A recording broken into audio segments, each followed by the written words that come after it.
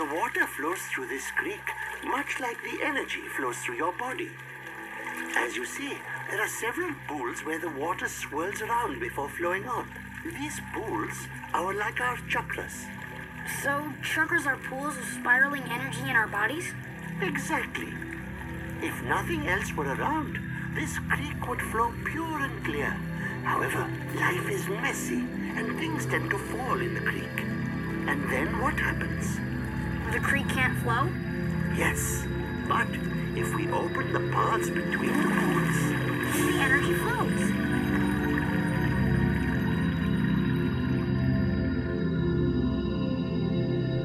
Bending Not Breaking, The Gifts of Imperfection Edition. Episode 10, Guidepost 8. Cultivating calm and stillness. Letting go of anxiety as a lifestyle.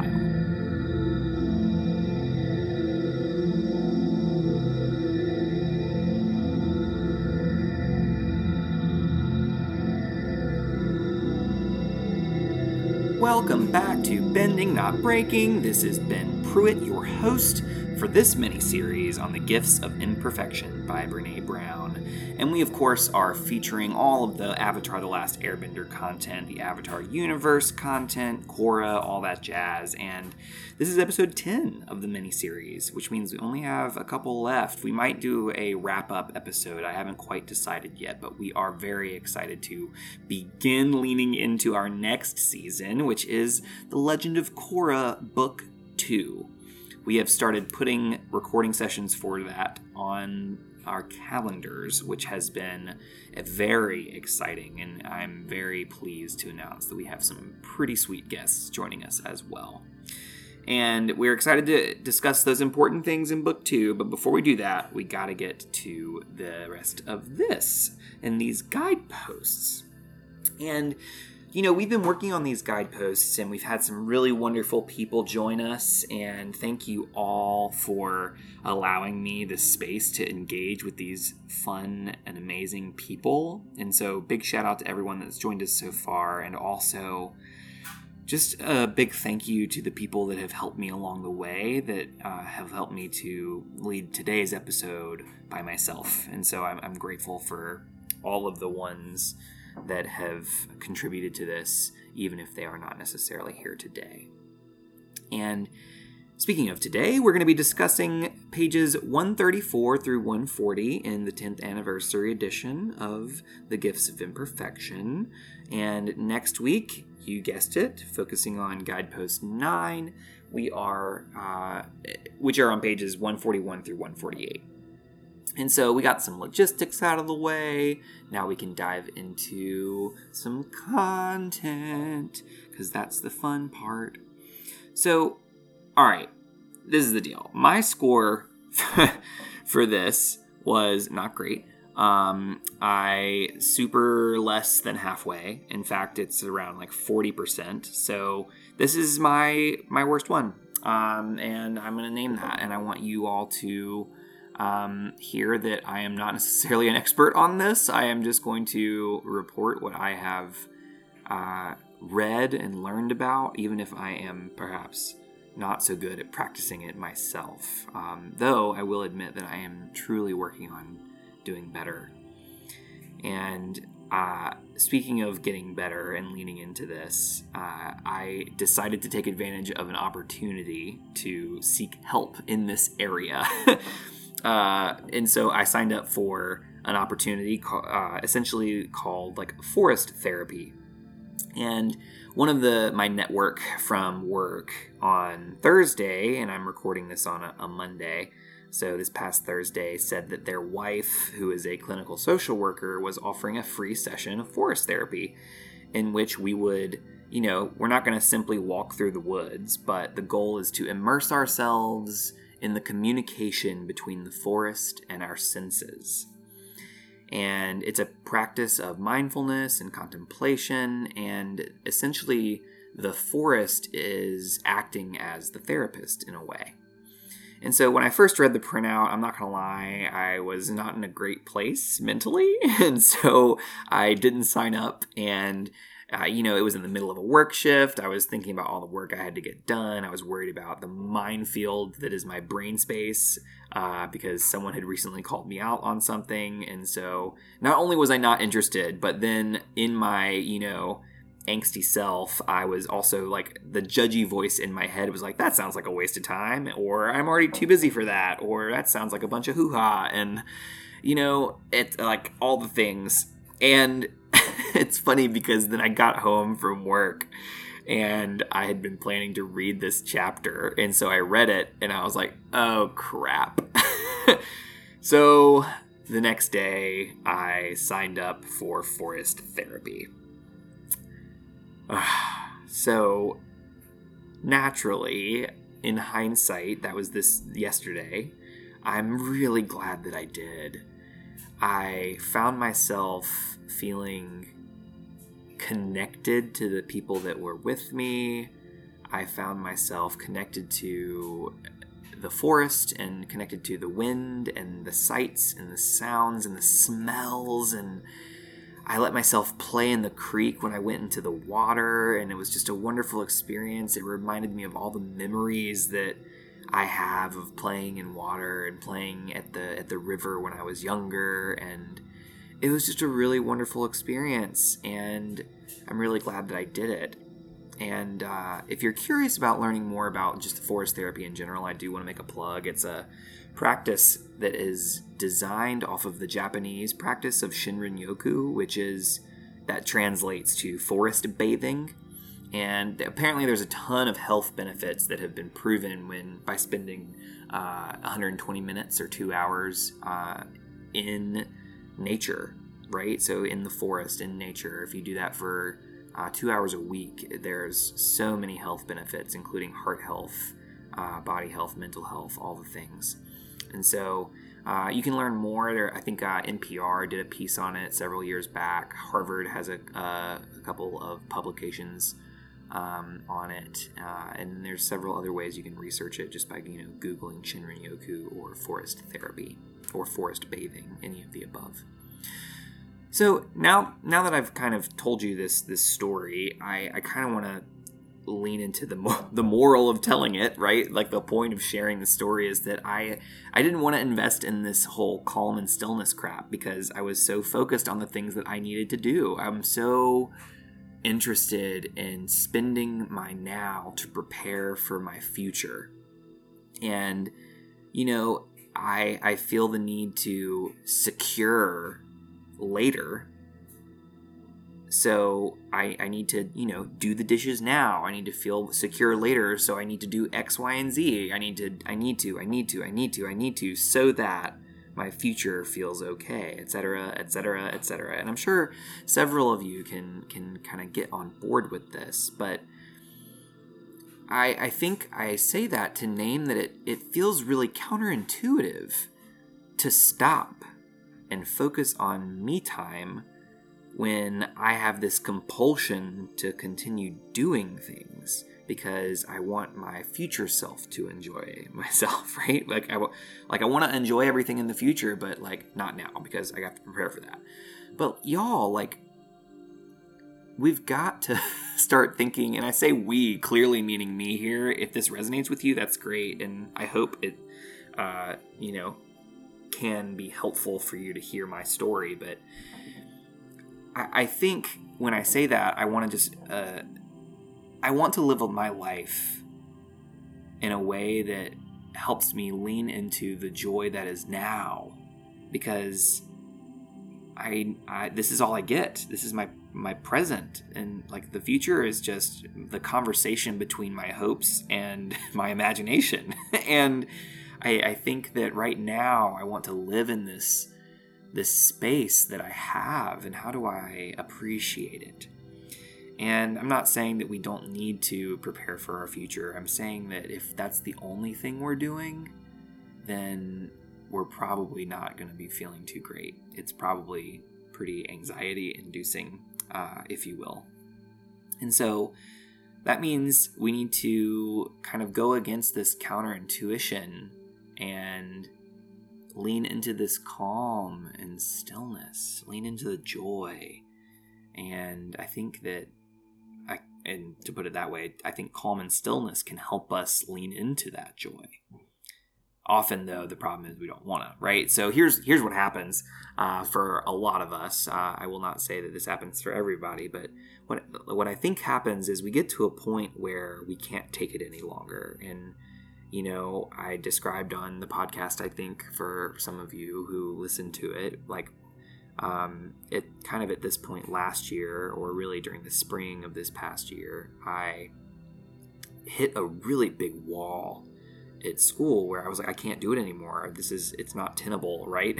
So I started going to therapy to figure out, like, how can I deal with this? How do I do it? And I was realizing that I can't continue to function in this situation any longer.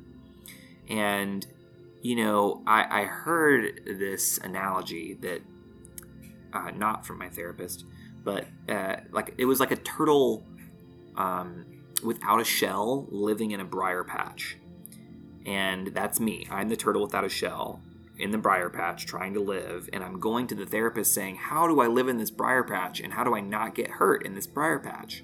Like, I what do I do? And ultimately, rather than trying to live in the briar patch, we have to ask, why are we living in a briar patch in the first place? Who is it serving to live in a briar patch? Is it serving me? Is this my goal? Is this what I'm choosing? Or is this something are there elements to this situation that I'm not choosing? And if so, who is it serving to continue to be present here? Right? And because we try to, like, and I think another way to phrase this is that anxiety and numbing are tied to one another. And so I was feeling so anxious, and I was going to therapy and like, y'all, how do I get rid of experiencing this pain? This is what I need to get rid of. And we seek numbing, and I find that I like to numb through work, and I numb through all kinds, like just, I numb. And we try to numb the pain and keep going rather than stopping the source of why we need to numb in the first place, right? So I think that going back to our chapter on numbing might be important here as well, just to consider it, right? They're kind of inextricably connected. So this, I think, is a practice of cultivating calm and stillness. I think this is how we stop the need for numbing, so to speak. And of course, this is not a one-trick pony, but I do think that it can do something for us in terms of aiding that goal. And, I think we're just living in an anxiety-prone culture, and I think it stems from, we always have our phone on us. We always, how many of you sleep with your phones right next to you on your bedside table, right? Like, oh, but I need an alarm. Well, maybe it's time as a society we started investing in alarms that weren't connected to a phone, right? How do we get another form of alarm? How do we help ourselves by not being constantly attached to a phone because we can't sit still? We can't be with ourselves in the quiet, right? So we're talking about anxiety here, and we're talking about calm and stillness as the antidote. And I think it's important to kind of dissect anxiety a little bit more, but also it's not just anxiety, it's fear. It's we're scared to be still because of what will come up for us often if we aren't still, or if we are still, because often not being still, being on our phones, not being calm and still is a form of numbing the things that we're trying to avoid. So we can't really cultivate calm and stillness until we're prepared to have that conversation with ourselves. And so I just wanted to kind of lift that up as well. Okay, so anxiety is, interestingly, when you look at it from, I think from a social work lens, what you'll notice is anxiety is kind of, defined as a function of groups and not individuals, which is really interesting. Because the way it translates, if I were to continue with the analogy from earlier, is that if I'm living in a briar patch, it means that I am bringing that briar patch with me into every conversation with everyone that I speak with, right? And so anxiety is contagious, right? Because anxiety in a vacuum doesn't last very long, whereas in groups, it does. And I find that to be really interesting. It is a function of systems more than it is a function of individuals. And I can hear several of the what would be conversations of saying, no, I have anxiety in my head and it's just me. And I don't know.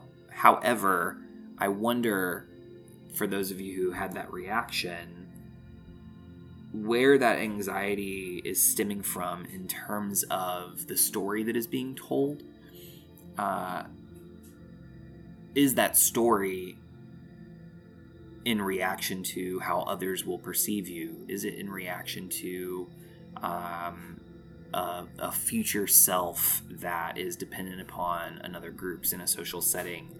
But also, it's not just that. It's even if I think about it like in terms of a family, where if I am anxious by myself, it is inevitably going to spread to others and it's going to manifest. So if I think about it as a parent being anxious, while it may not manifest in the same behaviors for the children are extremely sensitive to anxiety, and they will pick up on it, and it will manifest for them in different ways, whether they're more sensitive to specific moments or specific things, or they're crying, or people respond. And so moral of the story is, I think it's interesting to think about anxiety as a function of groups, not individuals. And while I am not an expert on this, I wonder what that's like for you all to hear. And I'd love to hear your response. What's it like to hear something along those lines? Because I would really love to hear your response. The cool thing, though, is we'll get to calm in a second, but like calm is also contagious. Calm is also a function of groups, right? It really helps other people when one person is calm. It spreads. It has ripple effects, just like anxiety does. And there's a quote that I think is really helpful, which is like, we are responsible for the energy that we bring into a room. And what that translates to me as, like, I can bring calm and spread calm, or I can bring anxiety and spread anxiety. And my goal is, I want to be calm. That's what I want. And so how do I begin practicing that, right? And, it really makes me think of Korra in the spirit world. Like, Korra manifests as this young girl in the spirit world, and Iroh is with her, and he kind of explains that the spirit world reacts to her. And I think, in a way, our real world react that way, just not quite as visibly as the spirit world does. Like, everybody gets dark and they start to transform into dark spirits in the spirit world. But for us, I think about that metaphorically, where in the real world, so to speak, people start to transform. They kind of get a little darker, and I just wanted to kind of lift that up. And that's from Book 2, I think, Episode 10 of The Legend of Korra. And so with anxiety, we've kind of talked about, I think we've definitely mentioned it on the podcast before, but there are two typical patterned ways of responding to anxiety, right? One of which I definitely identify with. And so there are overfunctioners and underfunctioners. And so just in case you're listening, this is probably not a great time. If listening with other people, it's probably not a great time to like elbow the person you're with if you recognize this as one of your friends or family. Just because I think that can lead to some troubling conversations. But I wonder what it would be like for you to have that conversation later and say, hey, where do you think you are? Versus like, this is totally John. I just wonder. And so 2 basic things, overfunctioning and underfunctioning. Overfunctioners, typically when they find themselves in an anxiety-inducing situation, they typically will become controlling.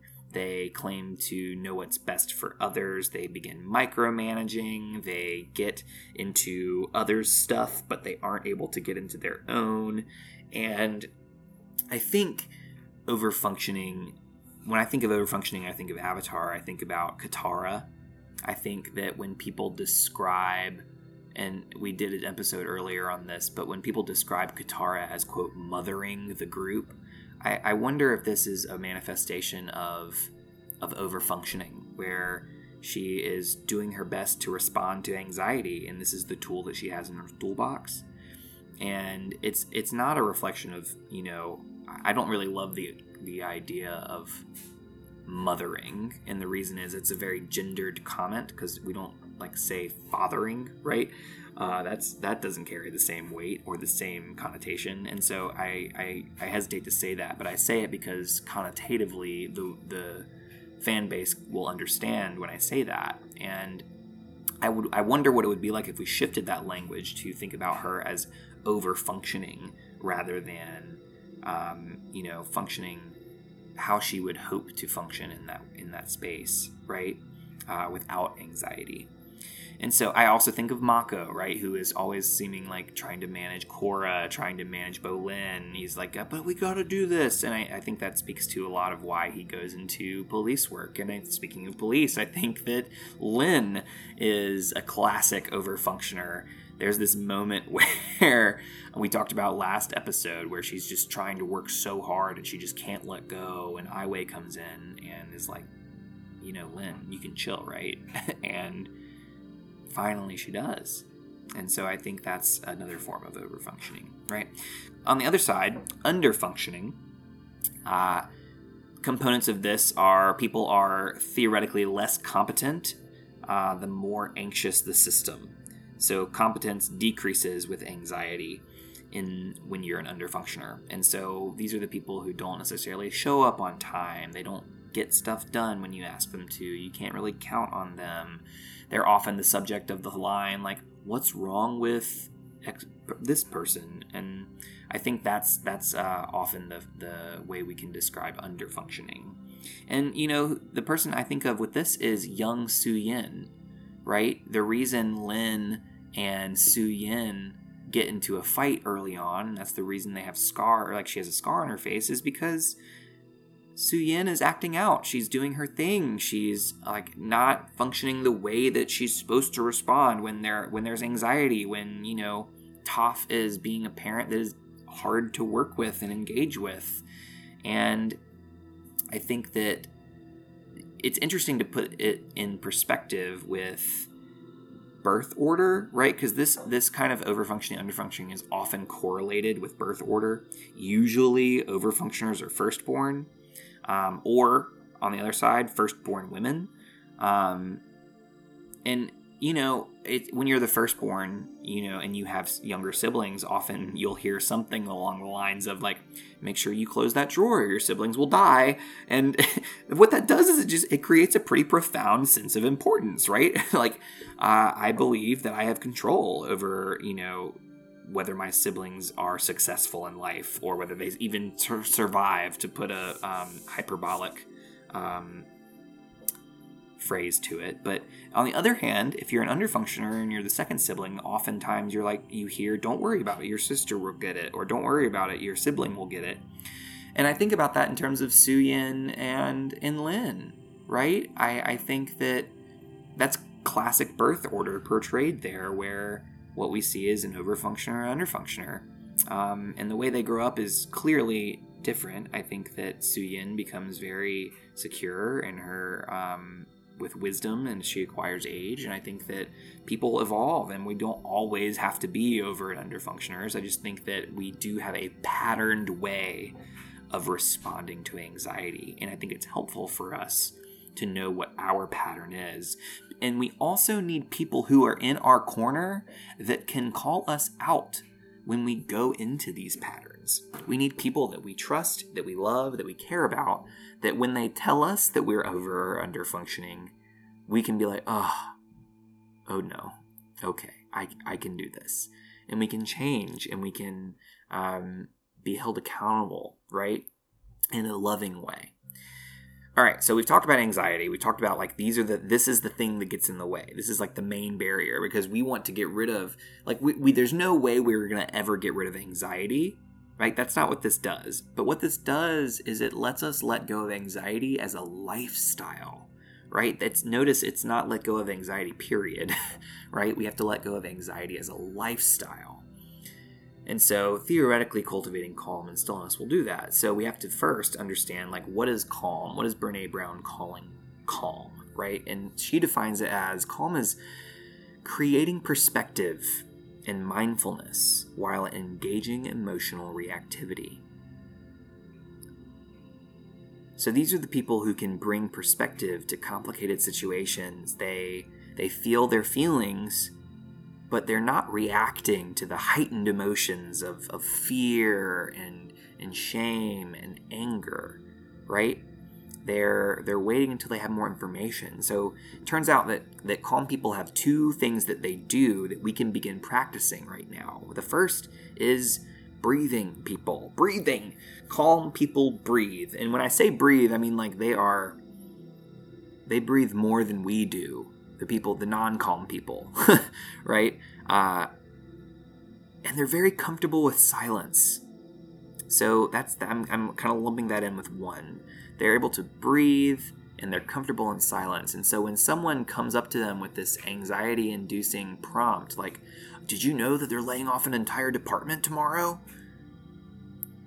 A calm person will take a moment and breathe.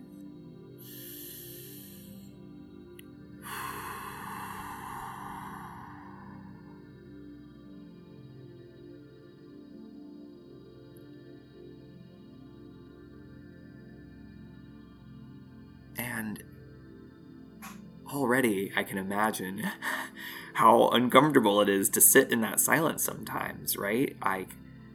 We want to fill it. It's our tendency often to fill that silence. And so the first thing that calm people do is that they breathe and then they sit in the silence for a little bit. They take it in. They don't jump straight to the conclusion.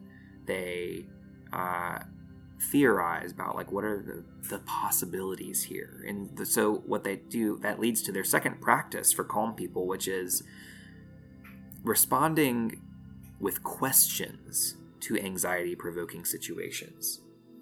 And so instead of, oh, they're laying off an entire department, like, oh my God, and instead of just responding and saying, oh no, what are we going to do? They respond with,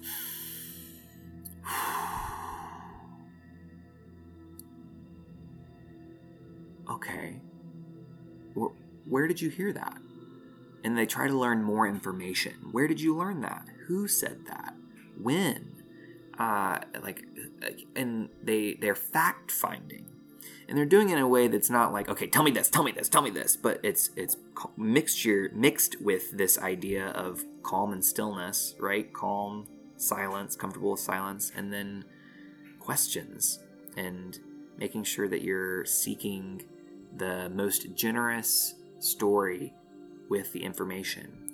And often I think that this is important, right? Like those questions, even when you think you have all the information, I think the question is, do we have enough information to make a decision or form a response?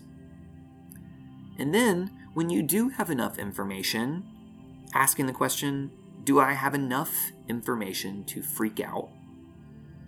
And then, will freaking out help? Will freaking out help? Right? And the answer is, like, I have yet to come into contact with an answer in which it is, yes, it's helpful to freak out. I would love to hear an example, right? And I really think of Zuko early on in the show, when every time he hears that the Avatar's over here, it's just instant response. We have to go. And there's just no space for calm and stillness or pondering or contemplation, right? It is immediate response. Versus Iroh, who is constantly trying to get Zuko to slow down, who is thoughtful and contemplative and is like, hey, have some tea, let's talk about it, right? I think that is a good kind of comparison for me to kind of frame calm and stillness as opposed to this anxiety and like this need to go, right? And so that's something that's helpful for me. So we have these two practices, right? Calm people breathe and they're comfortable with silence, and then they respond to anxiety-provoking situations with questions, right?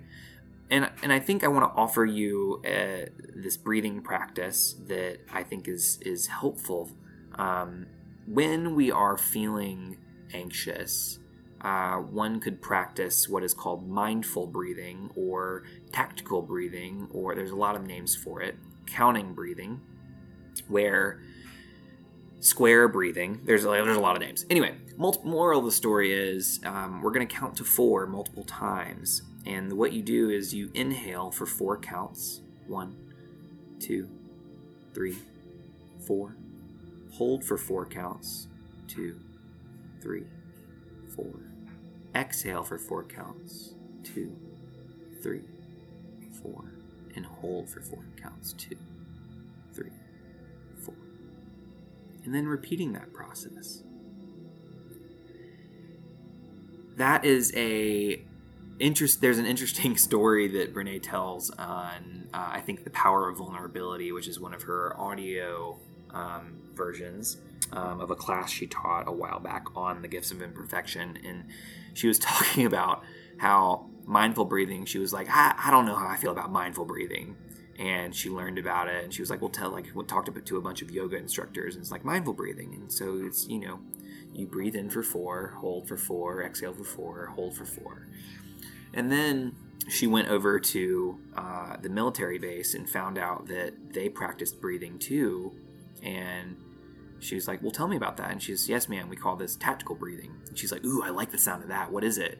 And it turns out it's, well, you inhale for 4, hold for 4, exhale for 4. and despite the name, right, it's the same. And I think that breathing is really important, right? Fire bending comes from the breath, right? We can't bend unless we're able to really take our breathing into account. So I think that's worth noting. So calm people breathe, and then they ask questions. And I think they also, I'm curious about what it would look like for you all to practice this. So practicing non-reactive responses to emotions that have historically affected your reactions. So if you have, if you're going to talk to a person in your life that is very prone to strong reaction, then, and you know what that might be like, if you know that this person gets angry often, for instance, you might rehearse and say, okay, they're going to yell this, what do I say? Right? And having something that you can say that's in your tool belt without having to react, right? Being proactive about your reaction, that is so that you can be non-reactive. That's somewhat awkward to say. But you want to be proactive about the responses that you can utilize that are in your tool belt so that you're not reacting in a way that's outside of your values, right? So practice how you'll respond to these people before engaging, right? And there are lots of ways you could say, someone asks you and says, hey, will you do this? I don't know what we're going to do if you don't. And you're like, I'm not sure. I need more time to think on this one. Like go back to your tool belt and have these non-reactive responses to pull out, and whatever that is for you. So that's calm. We have a couple things on calm. And then the other side of that is stillness, right? And stillness is defined by Brene from meditation to prayer to regular periods of quiet reflection and alone time. And her actual definition is, it is not about focusing on nothingness. It's about creating a clearing. It's opening up an emotionally clutter-free space, allowing ourselves to feel and think and dream and question. And of course, I naturally thought of Guru Patik when Aang was learning to clear his chakras, right? Aang's going through the process for that was about creating and clearing the pools of water. It's about opening up an emotionally clutter-free space. And I think that cultivating calm and stillness will help us inevitably clear our chakras if that's something that we believe in, if we can feel ourselves leaning into that as a possibility. And with all of this in mind, you notice that Aang meditates a lot in that episode, right? There's a lot of stillness. There's a lot of contemplation. There's a lot of inner thought, right?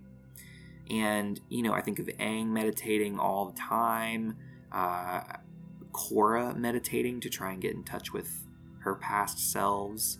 Air nomads in general are often meditating. I think that we see Jinora use that quite frequently. And I think that giving ourselves space to just sit in that calm and stillness is really important, right?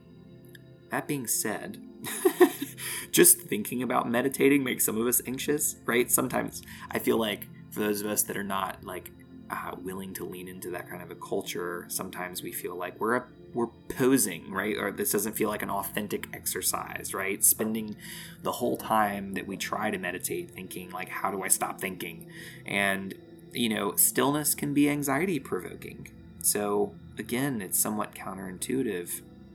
But again, I think that what that does is in order to get to this stillness, we have to address the clutter that is there, right? We have to be willing to engage the things that are underneath why we don't want to do it, right? And again, we have to let go of our assumptions of what I think still is supposed to look like so that we can find how to do it for us without worrying about all of those things. But that being said, like this barrier of fear, right? This next barrier to stillness of fear is really something that we need to grapple with, right? Because if we stop long enough to feel the feelings, the truth of our lives is going to catch up, and all the stuff that we've been repressing is going to bubble to the surface. And we convince ourselves that if we stay busy enough and keep moving, reality won't be able to keep up. The irony is that the thing that is wearing us down is trying to stay in front of the feeling worn down, right? It's a self-perpetuating problem. And so I think, thinking about that makes me think of another barrier, which is, how we're raised to think about these practices, right? If you think about the parents and teachers in our lives, I bet you can think of one or two who you can recall screaming, them screaming at us saying like, calm down and sit still, rather than actually modeling the behaviors they wanted us to exhibit. And we have to practice what we preach, if we will. If I say so myself, I must not be a hypocrite, right? I must practice what I'm professing. I must practice the values that I'm professing. And when we don't see that, when we see like people yelling, calm down, it's so, is that what calm looks like? And so that's what it turns into. And it makes it so that calm gives way to anxiety, and it makes it so that stillness gives way to feeling jumpy, right? There's a moment in The Promise where, things are going wrong, and Sokka is trying to address a whole crowd. He's like, listen, everybody calm down. And naturally they don't listen. And so Toph earthbends herself onto this platform and then doubles down and yells again and says, when my friend tells you to calm down, you calm down. And I just find it really fascinating, right? That like there are so many examples of people that we love and care about who have been raised on tools that are unhelpful. And I think this is an example of that, where yelling calm down never works. And so I just want to lift that up as something to consider. Like, I think we have to model the behavior we wish to see in the world, right? If we take on the Gandhi quote, be the change you wish to see in the world, right? But I just wanted to lift that up as another barrier, right? So we have this fear, we have the way we've been raised to think about calm and stillness. And I think for me, the way that I need to practice this is to lean more into Iroh and his example, right? Because I think that when we give ourselves time to lean into the moment of ritual, of preparing tea and heating the hot water and letting it steep, taking a moment to prepare your cup however you like to drink it, taking a moment to enjoy and revel in the taste, that is a practice of calm and stillness. And I think that Iroh has kind of blessed us with this opportunity of an example, right? To take his example as a way to emulate that. And so I'm curious for you all what other moments of calm and stillness you may have noticed in this series, whether it be The Legend of Korra, whether it be Atla, whether it be any of the comics or the novels. Like, what are moments of calm? What are moments of stillness? And please share it with us. We'd love to hear from you. Bending Not Breaking, BNB_pod on all the things. We'd love to hear about that. I think that'd be really helpful. So this has been a lot. I feel like I've been, rambling. Some of it may or may not have been helpful, but I'm interested in learning more about this, and I can't wait to tap into it with you all.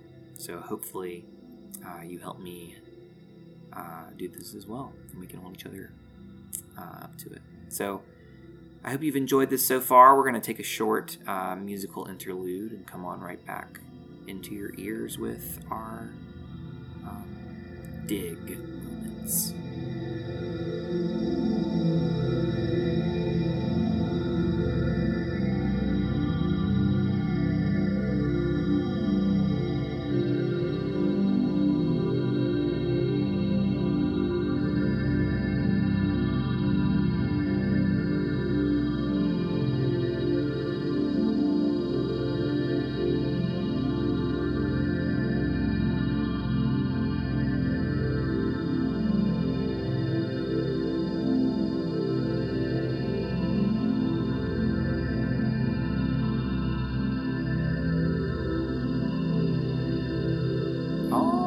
Alright, everybody, welcome back. We are so glad that you're still with us. We're going to be diving into DIG, which is, again, these are the things that we want to work on, right? It's digging into the content in a way that helps us continue to live it and not just, talk about it and actually implement it. So D stands for we're going to get deliberate.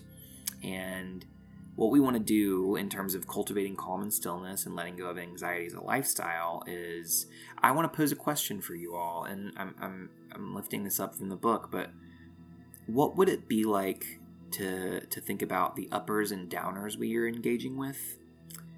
For instance, are we drinking caffeine every day to stay awake? And then on the same side, are we also taking downers to help us sleep at night, right? And if so, how can we increase our calm and stillness and potentially allow that to begin to replace our need to rely on these uppers and these downers, right? What would it be like to be less busy and have this less need to be busy so that we can incorporate calm and stillness into our day? I'm just curious what that would be like for us, and that's something that I've been kind of deliberating, and I'd love to hear how you are deliberating on this, and also how you're going to be deliberate about cultivating calm and stillness and letting go of anxiety as a lifestyle. What are you doing? Feel free to let us know. You can send a voicemail to thearchive@gmail.com anytime you like. So that's D. I is getting inspired.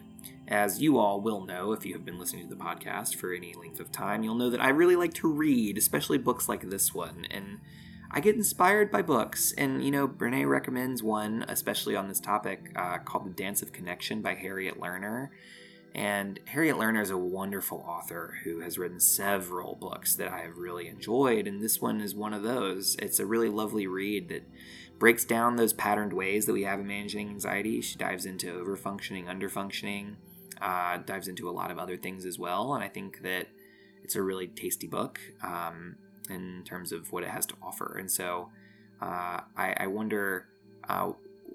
If not learning like me, then what is the way that you like to get inspired? What will help you feel inspired to lean into calm and stillness, right? How will you get yourself going, so to speak? Finally, G, get going, right? Badumch. And we are going to get going, and this one is... The call is, how do we experiment with different forms of stillness, different forms of calm for us, right? It might mean experimenting with an app that helps you meditate. It might mean trying something new and going on a walk without headphones. It might mean all kinds of things. Like what is like, despite the literal meaning of stillness, right? Like I think I just said walking, right? I'm really calm and mindful, and I feel like I'm cultivating the spirit of stillness when I walk, even though I'm not literally still. And I'm curious what that is for you, because it could be so many things. What is it for you? How can you experiment to find something that helps you be calm? How can you experiment with something new that is going to help you lean into stillness just a little bit more than you were before? Okie dokie. This has been an episode of Bending Not Breaking, and I'm really thankful for you all. I'm especially thankful for our patrons. I'm thankful for one of our patrons who had the